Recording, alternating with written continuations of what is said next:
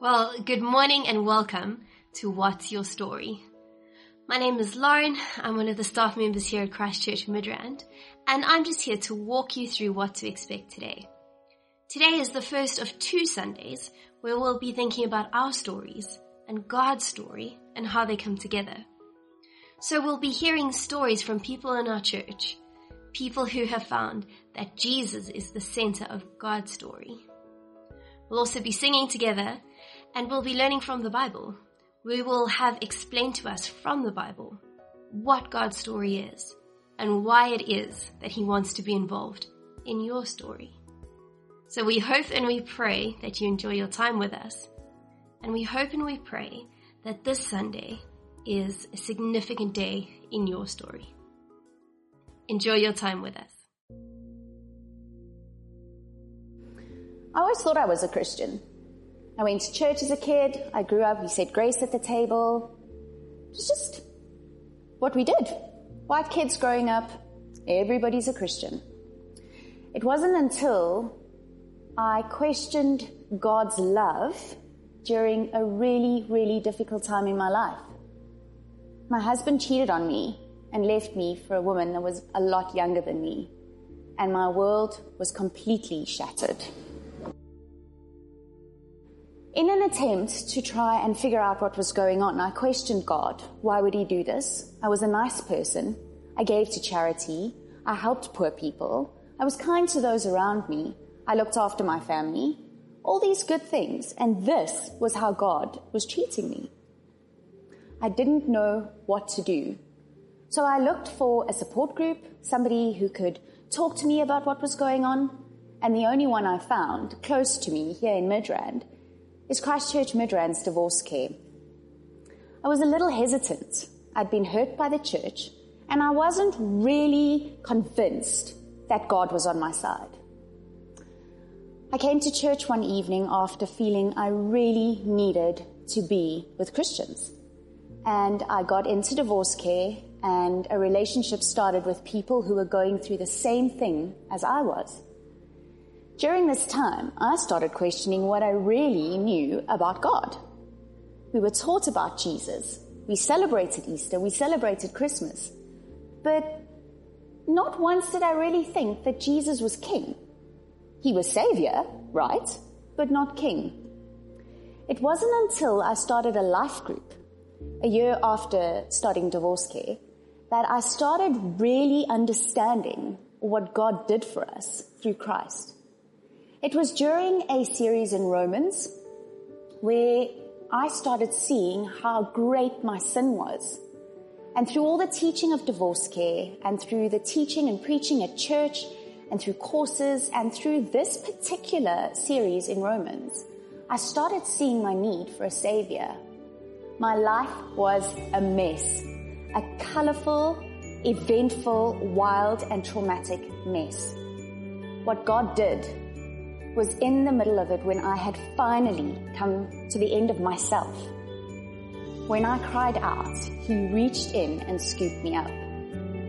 My life has so radically changed that I look back over the last 7 years and I praise the Lord for what happened to me, as devastating as it was in my divorce, and for the year after that where He invaded every space in my life and made me His through the blood of Christ.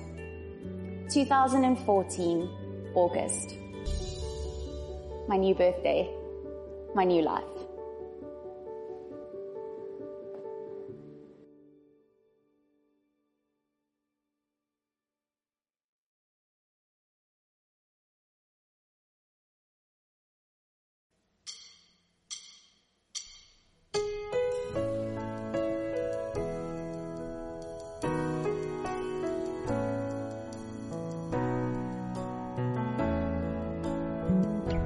Bless the Lord, oh my soul, oh my soul, worship His holy name, sing like never before, oh my soul, I worship Your holy name. The sun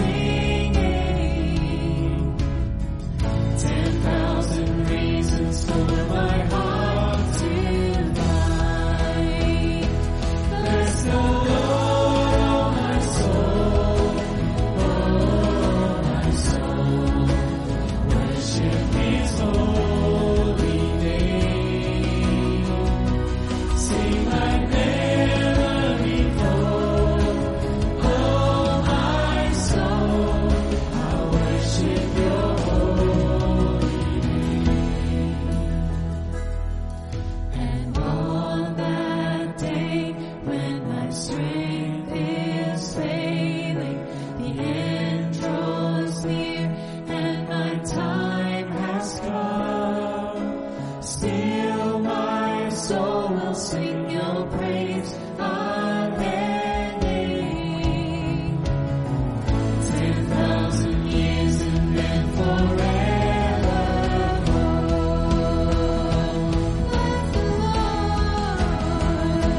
Bless the Lord, oh my soul.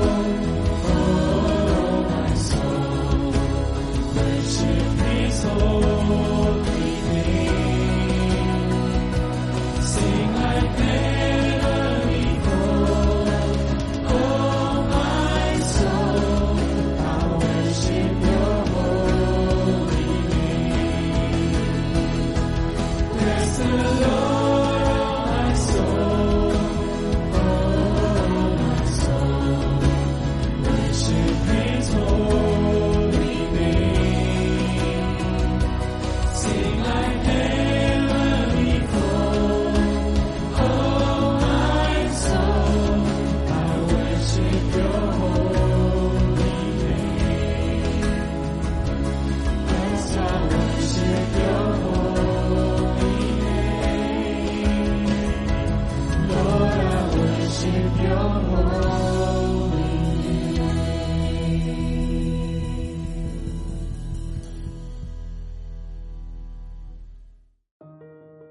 Hi, my name's Taz, and this is my story. I'm married to a wonderful husband. I won't give away my age, but if I say I am in my 20s, many of you would believe me, so we'll leave it as that. I'm a member of the CCM family about 5 years now, but before this, before I became a Christian or even understood what it means to be a true Christian, I was a different person, and I had a completely different view of what the Bible and the good news is all about. I was so muddled up and confused about the Bible at first. I think because I was mainly exposed and attended many prosperity and charismatic churches back when I used to live in Durban. So the teaching and preaching was mostly about good works and how I had to do X, Y, and Z in order to be saved. It was always Jesus plus something, which led to my belief and understanding that if I gave more or if I did more, then only will God bless me and love me more, and that all of my good works would gain me an entry into heaven. So a few years ago when I moved here, I wanted to find a church to go to, and I came across Christchurch Midrand. The very first time I started coming here, I had seen the environment and I've heard Martin's sermons. So I came to realize that, nothing I do can earn me God's salvation except for Christ. So obviously I wanted to know more. I was drawn to a deeper understanding of the truth of the Bible and the good news. And there was a Christianity Explored course which I attended, and it was as if I was hearing about the Bible and Christianity for the very first time. It all made sense then, and the good news and what Jesus came and done was much more clearer to me. I didn't have to do anything to earn God's salvation because Jesus came and died in my place for my sins on the cross. God already loves me. I mean, I mess up all the time, almost every day, and no amount of my good works could ever make me right with God or save me or get me into heaven. It was only Jesus, and Jesus plus nothing. So I'm grateful to be part of the family here, to grow in my relationship with Christ, to meet with God's people, and continue reading God's Word, and, learn and know more and more about Christ. And I'm reminded now that grace is received and not achieved.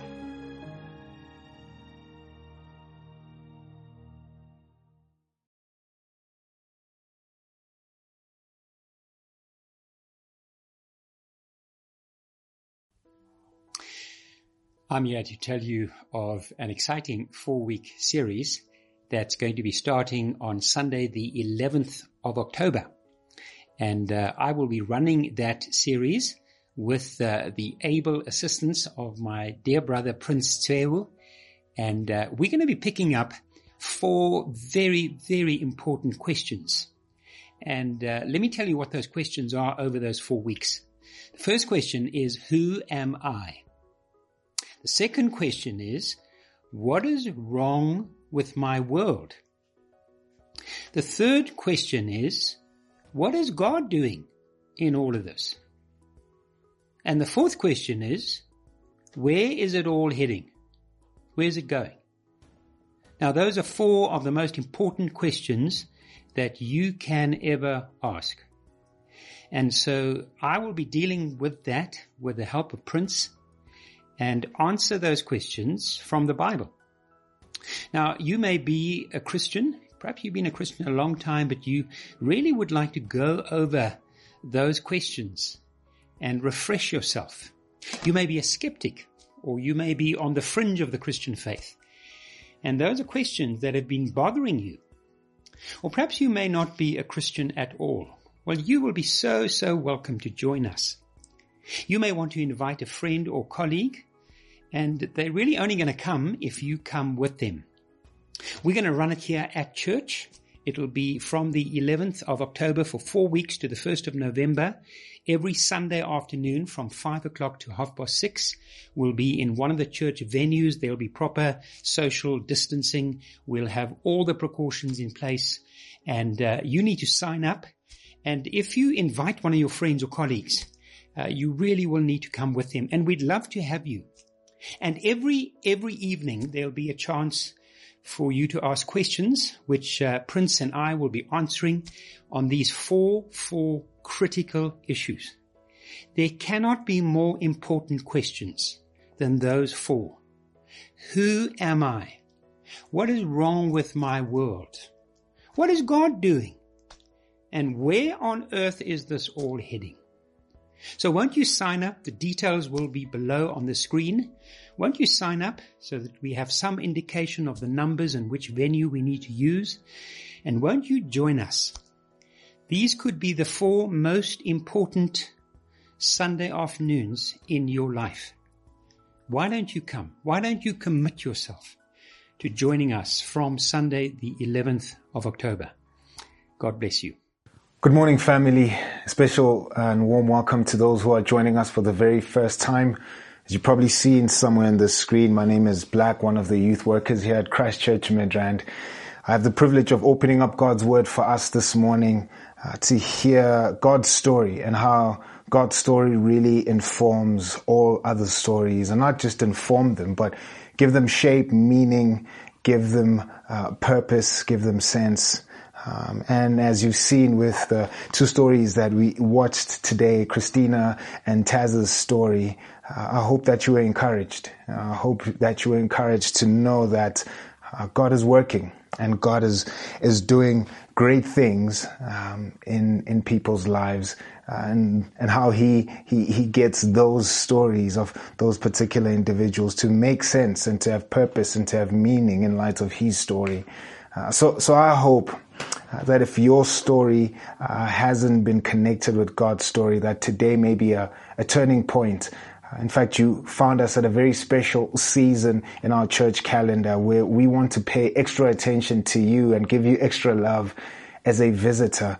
And there's no other better way we can do that than to tell you about who Jesus is.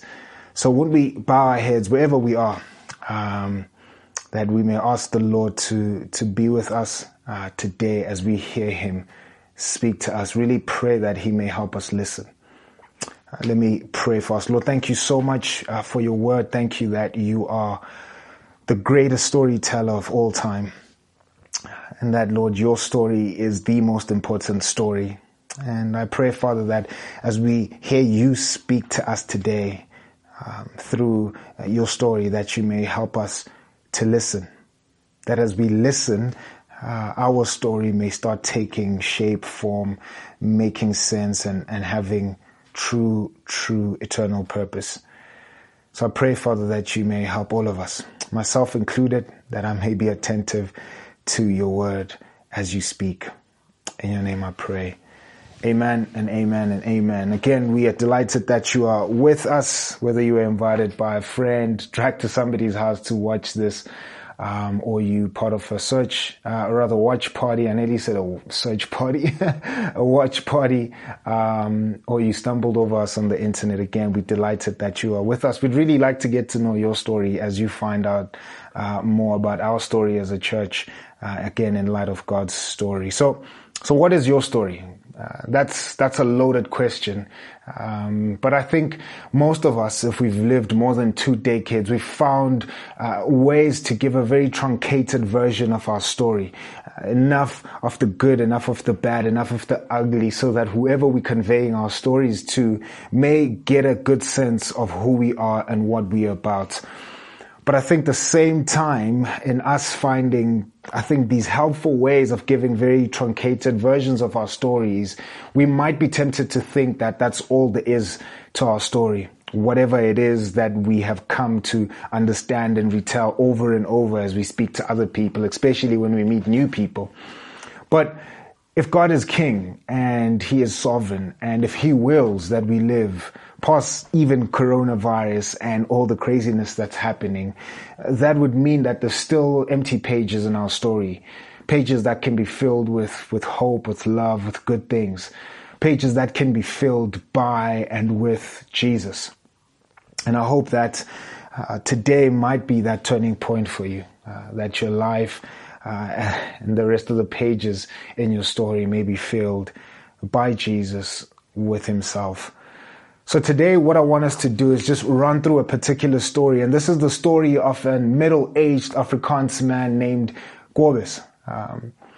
Kobus is, like many South Africans, his story is the South African story. Similar to what Christina shared, similar to what Taz shared. But again, Kobus's story does not make any sense outside of God's story. So we will be looking at the story of 3 kings in God's story and how those particular stories shape and inform Kobus's story, shape and inform and give purpose to your story as well. I'll start off with the punchline of Kobus's story. Kobus is a man who believes wholeheartedly that nobody could tell him about Jesus. Nobody can ever tell Kobus about Jesus, so much so that he's convinced that I can't do it, certainly. Right? So if Kobus is here, you've been dragged by a friend and you're watching me preach right now, you're convinced, Kobus, that there's nothing that I can tell you about Jesus. Kobus even believes that Jesus himself could not tell him about Jesus. But here's the thing, like most polite South Africans, Kobus would not describe his position in those terms. But we see it in how Kobus lives. I see it in how we live as South Africans, that this is what we really and truly believe in the depth of our hearts. We know it all about when it comes to Jesus. We know it all when it comes to God or the things of God or church or anything that has to do with the Christian faith.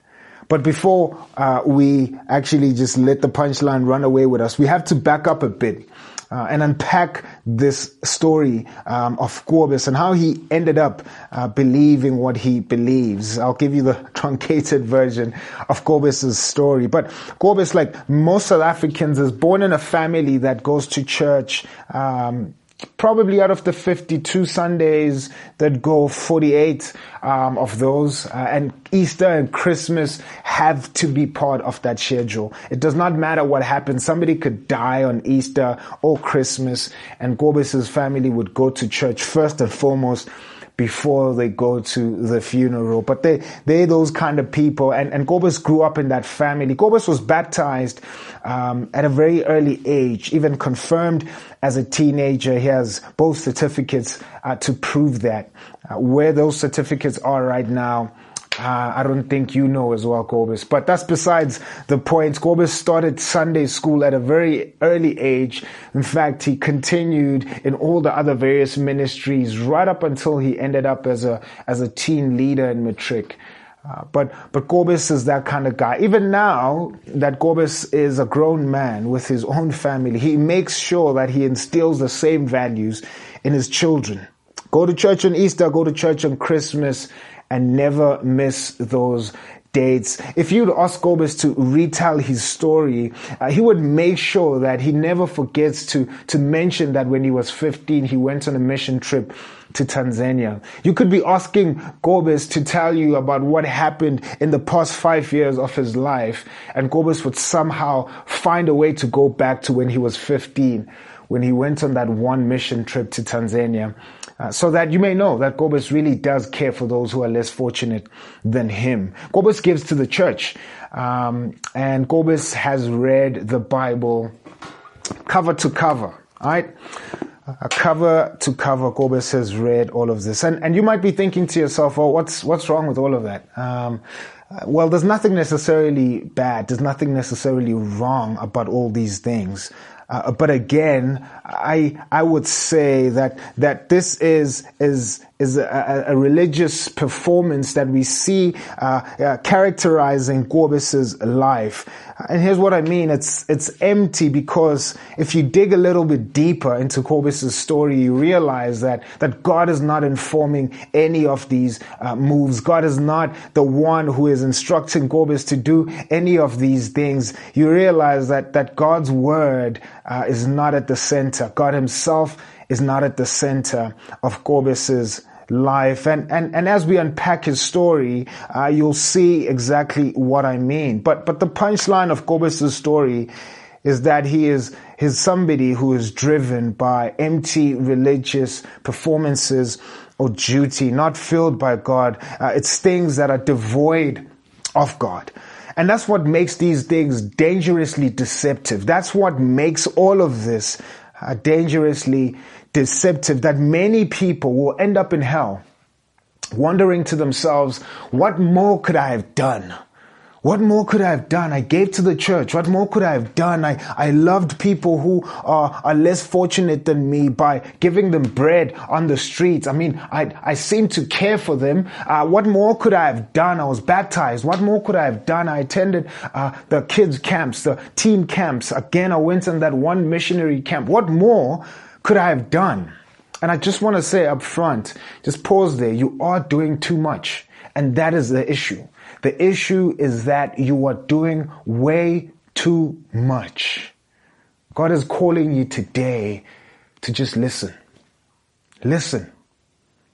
And stop doing too much. I see this kind of behavior in my own marriage. And yeah, largely from me, obviously, again, like any decent husband, you might relate to this. So what happens at my house is that my wife is in charge of cooking. I'm in charge of washing the dishes. Again, like any decent husband, I tend to leave the dishes in the sink for a couple of days. So say 2 to 3 days, the dishes would be there. Don't judge me. You know yourselves as well. But what would happen is that I would think, smack, I've left dishes, so how can I try and appease for this, make amends with my wife, and just show her that I actually do care, that I really appreciate her. So what I would do is that I would Google what is the shop that sells fancy chocolates in Joburg, right? And I'll try and find one that's outside of Midrand so that I can really prove that I worked hard to get this chocolate. So I drive from work to go to this place, and when I get there, I realize the chocolate is actually more expensive than I thought. So I have to dip into my savings. I'm sacrificing again, drive all the way back home, get to my house, and give my wife the chocolate. In fact, this is a true story, right? So I gave my wife the chocolate, and my wife would take the chocolate, but at the same time give a very strong gaze at the pile of rotting dishes in the sink. And she would say to me, I wish you had just listened, then try and go out of your way to do all of this so that you can prove that you love me, or you care for me, or you're trying to cover up the pile of dirty, rotten dishes that are just unavoidable. And as you walk into the house, you see them. I wish you had just listened. That would have been loving. That would have been better. That would have been what would make me feel that you care for me. Just listen. Quick side note, husbands, I probably just saved your marriage right now. She doesn't want that trip to France. Just put the toilet seat down, bro. That's all she wants. Put the toilet seat down. But on the real though, what my wife is saying there is that if I just listened, it would show that I just don't hear her, but I'm actually considering her. I acknowledge her. I know she exists. I love her. And I show it just by listening. And I hope that that's what would happen to you today, to all of us, that as God speaks from His word today, that you would just listen. Stop doing too much. Right? You probably feel burdened either way because of all the empty religious performances that you've been doing. You probably feel tired. You probably feel like, what more can I be doing so that I can feel like God loves me, so that I can feel that I'm accepted, so I can feel that I'm right with God. Stop doing too much.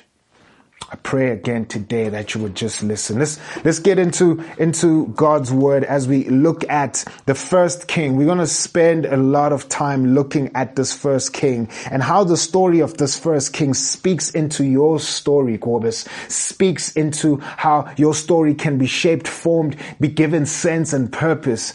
So let's run through the first king. This is 1 Samuel chapter 15, and we're reading from verses 17 right up until verse 24. So 1 Samuel chapter 15, reading verses 17 to 24. All right. So the first king, his name is Saul. Listen to God's word. Verses 17, this is Prophet Samuel speaking. And Samuel said, "Though you are little in your own eyes, are you not the head of the tribes of Israel? The Lord anointed you king over Israel." Verses 18, "And the Lord sent you on a mission and said, go devote to destruction the sinners, the Amalekites, and fight against them until they are consumed." Verse 17 and 18, we are told by the prophet Samuel that God gave King Saul a direct instruction. So just a little bit of history. The Amalekites were the same nation that gave trouble to the Israelites when God was rescuing them from Egypt to the promised land. And so God says, I want you to go back, put those dudes, rather destroy those dudes, and make sure that you don't leave anybody alive, even their livestock. Don't take anything. Just go on mission and do what I tell you to do, right? So we see that in verses 17 and 18. But listen to verses 19, where King Saul actually defies a direct command from God. So verse 17 and 18, they're the dishes. Just do what you're supposed to do with them. But verses 19, listen to what Samuel says of Saul. Why then did you not obey the voice of the Lord? Why did you pounce on the spoil and do what was evil in the sight of the Lord? Why did you not listen, Saul? Why did you defy a direct command? God told you what to do, but you clearly went against it. Verses 20, we get a glimpse of what is actually happening in Saul's heart. What is driving him? What is the power in his heart? What is causing him to do what he's doing? Who is he actually listening to if he's not listening to God? Listen to what it says in verses 20. "And Saul said to Samuel, I have obeyed the voice of the Lord. I have gone on the mission on which the Lord sent me. I have brought Agag, the king of Amalek, and I have devoted the Amalekites to destruction." See what he's doing there. So in one part of the verse he's saying, no, I did listen. I went on mission and I did destroy the Amalekites. I did all of that. And so he's trying to justify why he actually defied the command. He's trying to move the direction away from what the actual issue is. And he's saying, no, but I did go. But that's not the issue. Listen, he adds on to God's command. He says, well, I went and I also brought the king of Amalekites back. I brought King Agag back with me. And so the question is, who asked you to do that? God did not ask you to bring back the king. He asked you to destroy everybody. But you adding on to God's word. And so we start seeing the arrogance in his heart. We start seeing what the heart of sin really is. And that is this idea of believing that you know better than God. You know more than God. You just not convinced that God knows what he's doing. And so you want to add on to the command that is given you. This is really reminiscent of Eve in Genesis 3 verses 3, when the serpent comes to Eve and says to Eve, yo, did God really say that you shouldn't eat of the tree of good and evil? And Eve says, yes, he did say that. And he also said we shouldn't touch it. Wait up, Eve, there's nowhere where God said you should not touch it. Why do you feel the need to add on to God's command? So what Eve was suffering from there is really just the arrogance in her heart, saying that I don't think God knows what he's doing. I'm not convinced that you really were supposed to give me a command like this. So I'll add on to it. I'll help you, God, because clearly you are clueless. That's what's happening in the heart of King Saul here.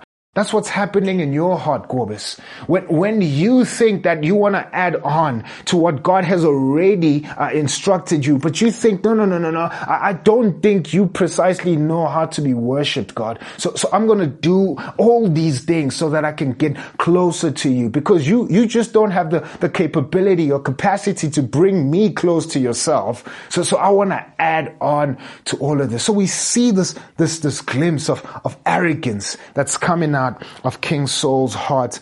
Let's continue in verses 21. King Saul is still speaking to Samuel here.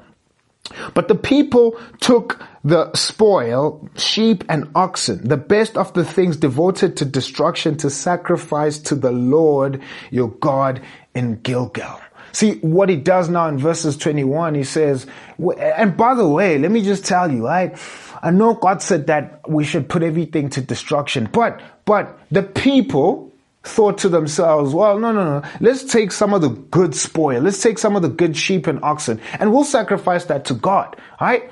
And so what he's doing is that he's shifting blame. You, the king, Saul, all responsibility lies with you. The people cannot do anything unless you tell them to do so. Even if they do something, it still rests on your shoulder because you are responsible. You, the king, you're supposed to be in charge of everything. Make sure that things are running the same way God had instructed you to run them. Again, this is reminiscent of Adam in Genesis 3. When God comes to Adam and says, Adam, what have you done? And Adam says, wait, God, that's not me. It's the woman that you gave me. All right?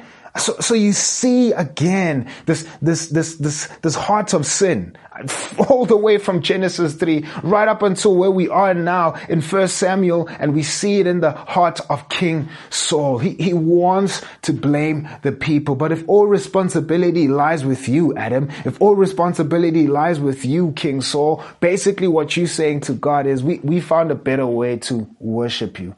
You just don't know. Again, God, you are clueless. We know how to do it better. We know what the right way is. We know how to maximize all the sacrifice so that we can give you ultimate glory. God, you don't know. You don't know. We can play God better than you. And that's what really happens with the heart of sin. It's expressed here in sheer arrogance.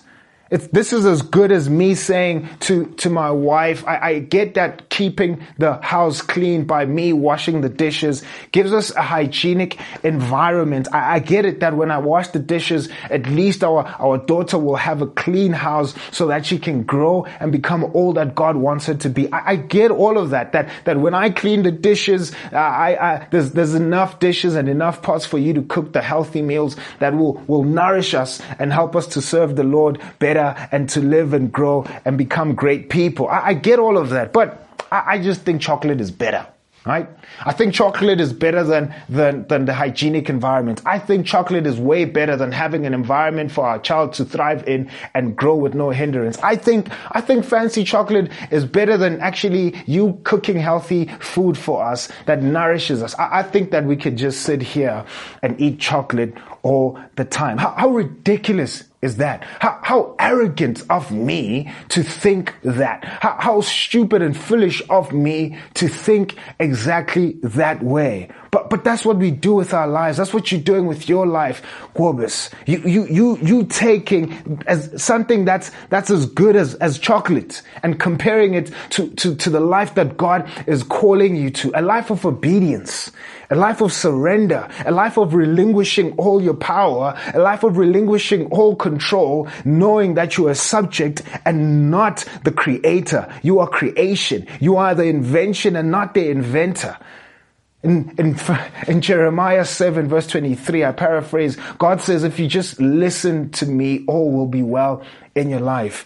You heard what Christina said. Christina said that she was getting to a point where she was feeling in her life, after her husband had horribly just cheated on her, where she was saying, God, like, what do you know? Right? Do you even love me? Right? And she was tempted to fill all of that with religious duty. What can I do more so that this God can love me? I've done it all. In fact, I grew up in church. I did everything. My husband was not supposed to do what he's done to me. And so we want to add on to all of that with your performance. And God would say, no. Stuff does happen to people. Good things happen to people. Bad things happen to people. It's the nature of the world. But all that you're supposed to do in good times and bad times is listen to me. Don't add on to my word. I know what is good for you. Again, Jeremiah 7:23. Just listen. I know what is good for you. Samuel sees through the foolishness of Saul in verse 22, and listen to what he says. And Samuel said, has the Lord as great delight in burnt offerings as sacrifices as in obeying the voice of the Lord? Behold, to obey is better than sacrifice, and to listen than the fat of rams. So Samuel sees through the foolishness of Saul and goes straight for his jugular and says, and there's no other way to put it, Gwobus, and I'll put it directly and straight to you right now. God does not care about any of that stuff. He doesn't. He doesn't care, Saul, about the fat of rams. He doesn't care about your sacrifice. What he really cares about is his word. And he wants you to listen to it. So God does not care about your religious performance. God does not care about all the things that you want to add on to his word. Right? You can read the Bible as much as you want. Right? Read it cover to cover. Come up with the 7 different perspectives of how the world is going to end. God does not care about your eschatology. God does not care about how much knowledge you have. Gwobus, my friend, you are better off reading the Huisgenoot. Right? You are better off just going to Pick n Pay Checkers, picking up a Huisgenoot and reading that. Right? Just a quick side note. I grew up believing that Huisgenoot is a direct translation. It's an Afrikaans equivalent of You Magazine. Right? In my ignorance, right? I just thought You Magazine is for English speakers and Huisgenoot is You Magazine for Afrikaans speakers. Right? But even in that, it just shows my arrogance of not wanting to go ask Afrikaans speakers, what does this actually mean? Going to those who know the language, going to those who can explain to me what this really means, so that I'm not living on assumption. I'm not living on ignorance. I'm not living on arrogance. But for all my life, I just thought, You Magazine is an English translation of Huisgenoot. That's me.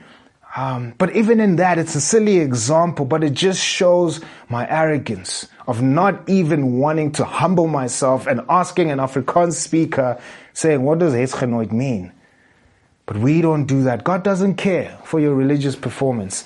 He doesn't. You could read the Bible cover to cover. There's no register in heaven Every time you come to church on a Sunday or Easter or Christmas, it's not that God is in heaven taking down register to say, Gorbis came to church this Sunday, Gorbis did not come to church on this Sunday, so there's bad marks for you there, there's good marks for you. God does not work like that. You can go to as many mission trips as you want. Again, if it's devoid of God, if you're doing that so that people can worship at the altar of your self-righteousness, then it's not what God cares for. You would have gained your reward when people praise you, but it's not what God has called you to do. Prophet Samuel digs the knife even deeper. Let's continue, read verses 23, and he actually just puts it plainly before King Saul what his issue is. For rebellion is as the sin of divination, and presumption is as iniquity and idolatry. Because you have rejected the word of the Lord has rejected you from being king. So it's pretty clear there when he speaks about the sin of divination. He's saying that Saul thinks that he's a puppeteer, a puppet master, and he's controlling God. He's tugging at the heartstrings of God with his religious performances. And because he believes he's doing that, he thinks that he can predict God's response to it. See, if I just tug at the heartstrings of God by going to church on a Sunday, well, God is going to respond this way, and that's going to give me brownie points with him. Well, if I tug at this heartstring, God is going to respond this way, and then God will give me more brownie points. That's the sin of divination, of thinking that you can predict how God is going to respond. You cannot even predict what's going to happen at the end of this sermon, let alone predict what's going to happen when you meet the Lord himself. If you don't know who he is truly, you haven't listened to his word, you don't have a relationship with him, and you're just playing again this religious game, and you thinking that you can tug away at the heartstrings of God and predict how he's going to respond to you. The next line, Samuel says, this is idolatry. You have created an idol. Who you believe you are worshiping is not the God of the Bible. It's not the God of the universe, but it is a God that is made in your image, a God that you have created in your mind, a figment of your imagination. When God creates us in his image in Genesis 1:27, we are supposed to reflect him and not the other way around. God does not reflect us, but this is a God in your heart. This is the God that you've created, the idol that is appeased by your religious performances. And so the goal is clear there in verses 24, who your true audience is. Listen to what Samuel says. Saul said to Samuel, Saul, listen to what Saul says. Saul said to Samuel, I have sinned, for I have transgressed the command of the Lord and your words, because I feared the people and obeyed their voice. Who did you obey? The people. Who did you fear? The people. You did not fear the Lord. And so there is your clear target audience. You wanted people to see you as you drag King Agag into the city to praise you and say, how amazing is Saul? How amazing is he that he's defeated the Amalekites? How amazing is he that he's so strong? Look at how he's dragging their king through our streets and bringing him into our city. He wanted people to worship him and not worship God. So that is his clear target audience. And we can see that in how we perform in our empty religious duties. That you want people really to worship you. For people to say you're an upstanding citizen. For people to say, wow, you're such a righteous guy. For people to say you're such a nice guy. For people to say, wow, you clearly have high values. Look at how many times you go to church. Or the fact that you've been on a mission trip or you give to the church. All of that. So that when you're around the braai and people are asking you who you are and you tell them all about your religious performances, you pull out your CV and you say, look at all the amazing things I've done. People could bow down to you and say how glorious you are, how amazing you are. And not God.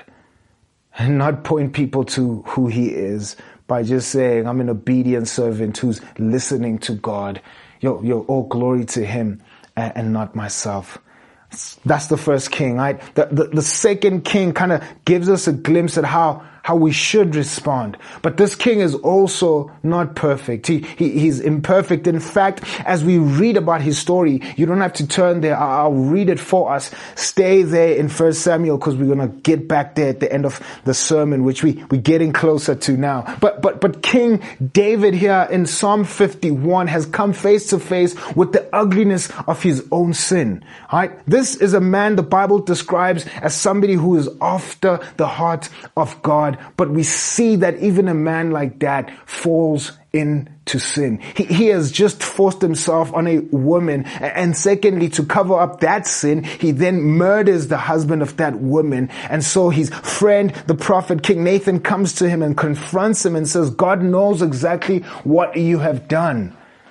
And you need to repent. He comes face to face with the ugliness of his sin. And in Psalm 51 verses 15 till 17, we read his response. Listen to what it says. David says, "O Lord, open my lips and my mouth will declare your praises, for you will not delight in sacrifice, or I would give it." David realizes, I cannot perform anymore. You do not delight in sacrifice, because if you did delight in it, I would perform. Again, I'm a man known to be after God's own heart. So listen, you don't want any of that. So I relinquish it. I don't want to do it anymore. If you wanted it, I would give you. Verses 16, you will not be pleased with burnt offerings. The sacrifices of God are a broken spirit, a broken and contrite heart. Oh God, you will not despise. A broken and contrite heart. Oh God, you would not despise. God will despise your empty religious performances. You will end up in hell wondering, what more could I have done? And God says, I did not want anything in the first place, because all that you did was tainted by sin. All that you did was driven by your arrogance. All that you did was driven by your self-righteousness and how you want people to worship you at that altar. I did not want any of that. I did not want your pile of stinking dishes. I did not want any of that. So what did God want? God wants a contrite and broken heart, a heart that would say, here I am, Lord. I've done it all and it all doesn't work, but I want to give my heart to you. I want you to come into my life. I want you to be my king. I want you to be my savior. I want you to rescue me. David sees that. He sees the harmfulness of his own sin, the ugliness of his own sin. And so he's sorrowful towards his sin. He's desperate for God's rescue. He's desperate for God's salvation. Here David is saying, I surrender. I've heard you, God. You have used the prophet Nathan to come to me to tell me that I'm a sinner. I've heard you. I listen. And I'm surrendering. Let's move on to the third king as we close, because David, as much as King Saul was full-blown in his arrogance, and we see how David moves away from that and repents, David was still not perfect. The last king I want to point you to is King Jesus. King Jesus fulfilled the obedience that God required of Adam, the obedience that God required of Saul, the obedience that God required of David. King Jesus fulfills that obedience. In Philippians chapter 2, listen to how Paul describes Jesus in verses 8. He says, and being found in human form, this is Jesus. He humbled himself by becoming obedient to the point of death, even death on a cross.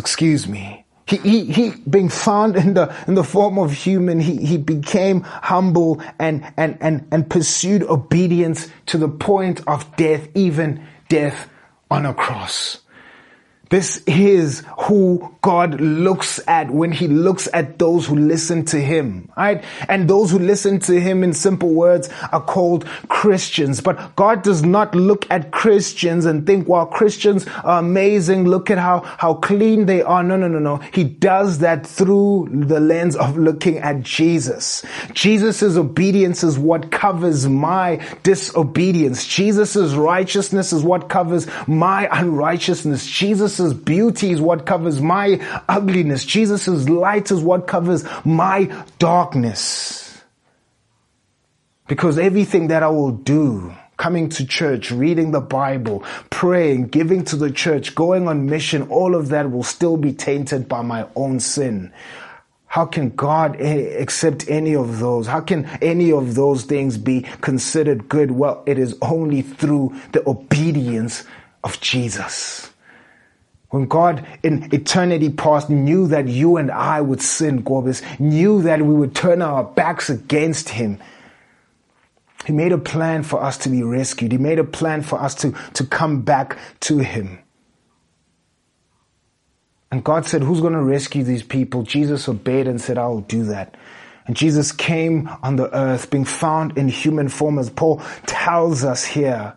He still obeyed God to the point where he even died on the cross. Did Jesus suffer in the same way we suffer? Yes. Was he hungry in the same way we hungry? Yes. Did he walk the dusty streets of Palestine, breathe the same air that we breathe, have to work and toil like we did? Amen and amen. But did he sin? He never sinned even once. All of that obedience, so that your disobedience may be covered. So that your religious performances that are empty, God can overlook all of that and look at what is true in Jesus. So all you have to do today is listen to the call of God over your life, to come to him, to trust him, to believe in him, to give your life to his son, who is the obedient, the true Adam. When Adam failed, when King Saul failed, when David failed, when you and I fail, we turn to Jesus. Again, we'd have to be so arrogant to think that Jesus, who was obedient, that we could be beyond him. Jesus, who humbled himself, we would be super arrogant to think that we shouldn't humble ourselves before God. But that obedience that Paul speaks of led Jesus to the cross, because that's the mission that God had sent him to go do. And when God sends King Saul to the mission, King Saul tempers with the mission and taints it with his own religious, empty performances. But Jesus does exactly what God told him to do, to die on that cross, so that you and I don't have to take it upon our shoulders, to die on that cross so that you and I may have our eyes open to truly see who Jesus is, to truly see who we are in light of who Christ is, to see the ugliness of our sin, to come face to face with it, so that we can give our lives to Jesus. Jesus is the one who is obedient, the Holy One, the one who's in charge, who's sovereign, who's mighty, most glorious. We are filthy, dirty sinners that need him. Your story does not make any sense, Scorbus, outside of the story of Jesus. It's only Jesus' story that gives sense and meaning and form and purpose to your story. So today you have two options of how your story can end. I told you not to leave 1 Samuel, but let's go back there. Two ways in how your story could end. The first way, it could end with you and Jesus. Read with me 1 Samuel 15. I will read verses 25. Listen to what it says there. Now therefore, please pardon my sin. This is Saul speaking. And return with me that I may bow before the Lord. This is how your story can end. That from here on, you would be going before the Lord and bowing to him, repenting of your sins and saying, Lord, I relinquish all power. Take control over my life. I am but a sinner. You are holy and glorious, and I want you to reign as king over my life. I am not the king of my life, or I am not the queen of my life. I want you to be the one who is directing me, who's leading me, who's giving me meaning and purpose. Your life could end in that way. That from here on, all the other empty pages in your book, in your story, are filled with daily repentance. Remember what Taz said at the beginning, where she said, I'm still sinning every day, but thank the Lord that I have him and I can give my life to him every single day in repentance and saying, Lord, I might have sinned today in word, in deed, in thought, but here I am, knowing that the blood of Jesus cleanses me. So please forgive me.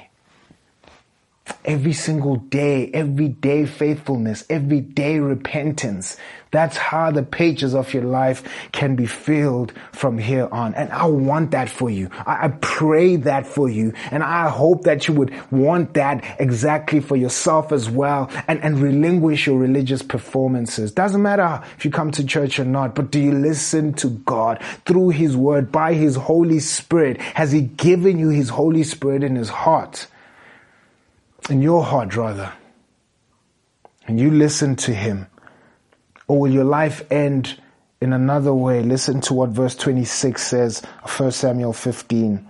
Verse 26 reads as follows, "And Samuel said to Saul, I will not return with you, for you have rejected the word of the Lord, and the Lord has rejected you from being king over Israel."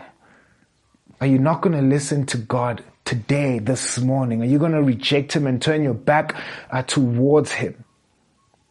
Turn your back away from him because you think that you can do a better job of running your life? Or if that is the case, that Samuel tells us that God will turn his back away from you for all eternity. When Adam sinned and turned his back away from God, God said that, well, you can go live your life, but this life that you want to live will be full of destruction, will be full of murder, will be full of sadness, will be full of sickness. And that's exactly what has been happening ever since Adam. In fact, just after Adam, his own sons killed, or rather one of his sons killed his other son. And we see just that first family murder recorded in the Bible. And it hasn't stopped ever since. Why? Because Adam rejected God. King Saul rejected God. King David rejected God by sinning against Bathsheba and Uriah. And many else in the Bible we read of. And it comes to me and you. We've rejected God from the day we were born, and we continue rejecting God and piling up the dirt of our dishes in our hearts, and it keeps on becoming more and more, and we continue to reject God. So is that how you want your life to end? Is that how you want the rest of the pages of your story to be filled? Just rejection of God, rejection of God. If that is the case, then God will reject you for all eternity. I wouldn't want that for you. And I pray that today you would listen. Stop performing and make the right decision to give your life to God and God alone. Let him be your king. Let Jesus be who rules in your heart today and forevermore. So I'm going to wrap it there. Martin will come after this and he will pray with you. And hopefully that you would pray the same prayer and ask the Lord to come into your heart to rule as king and sit on his rightful throne. And that you would make a decision not to reject, but to repent. You have just heard the word of God, and there will be some amongst us this morning who know that God is talking to you. And you have felt the Holy Spirit pressing in upon your heart and upon your soul as the word of God has been opened up to you. You need to respond. If you want to become a Christian, you need to cross a line. You need to take a step. And you do that through prayer. That's how you cross a line. So I'm going to pray a prayer, and if you want to get right with God today, not tomorrow, not next week, there may not be next week. If you want to get right with God today, why don't you pray this prayer with me?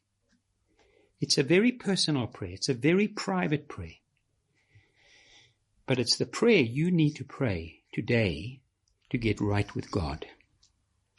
Now, you may not yet be ready to pray this prayer, and we understand that.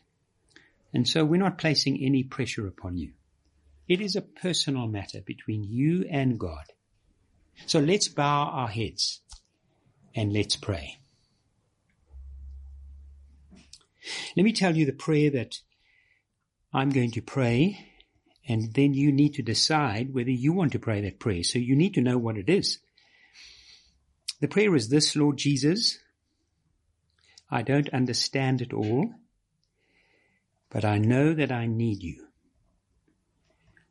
I know that Christ died on the cross for my sin. Will you rescue me? Will you make me a Christian? Will you help me to live under your leadership? Now, if you want to pray that prayer, if you feel that God the Holy Spirit is pressing in upon your heart, your mind today, well, then you repeat those words just quietly in the back of your head. It's between you and God.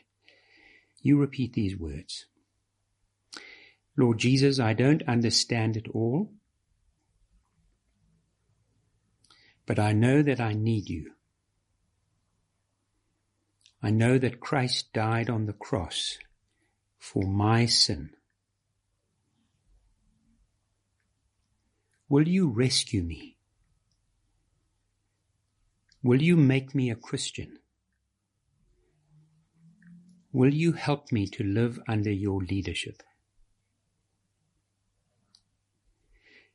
And Father, we thank you that when we turn to you with all our doubts and all our questions, but when we cry to you for mercy, that you have promised to hear us and to answer. And so, Lord, this morning, will you supernaturally work today?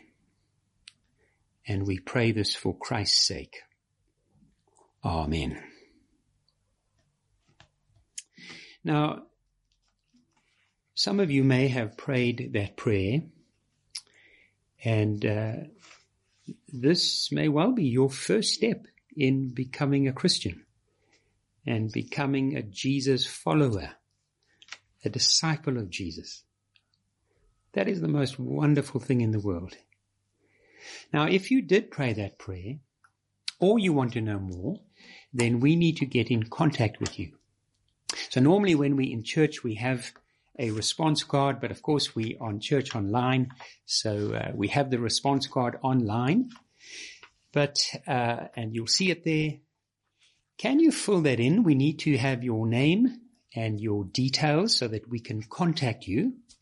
And the reason we want to contact you is to be able to send you some material and resources to help you in your first and your second and your third step in following Jesus.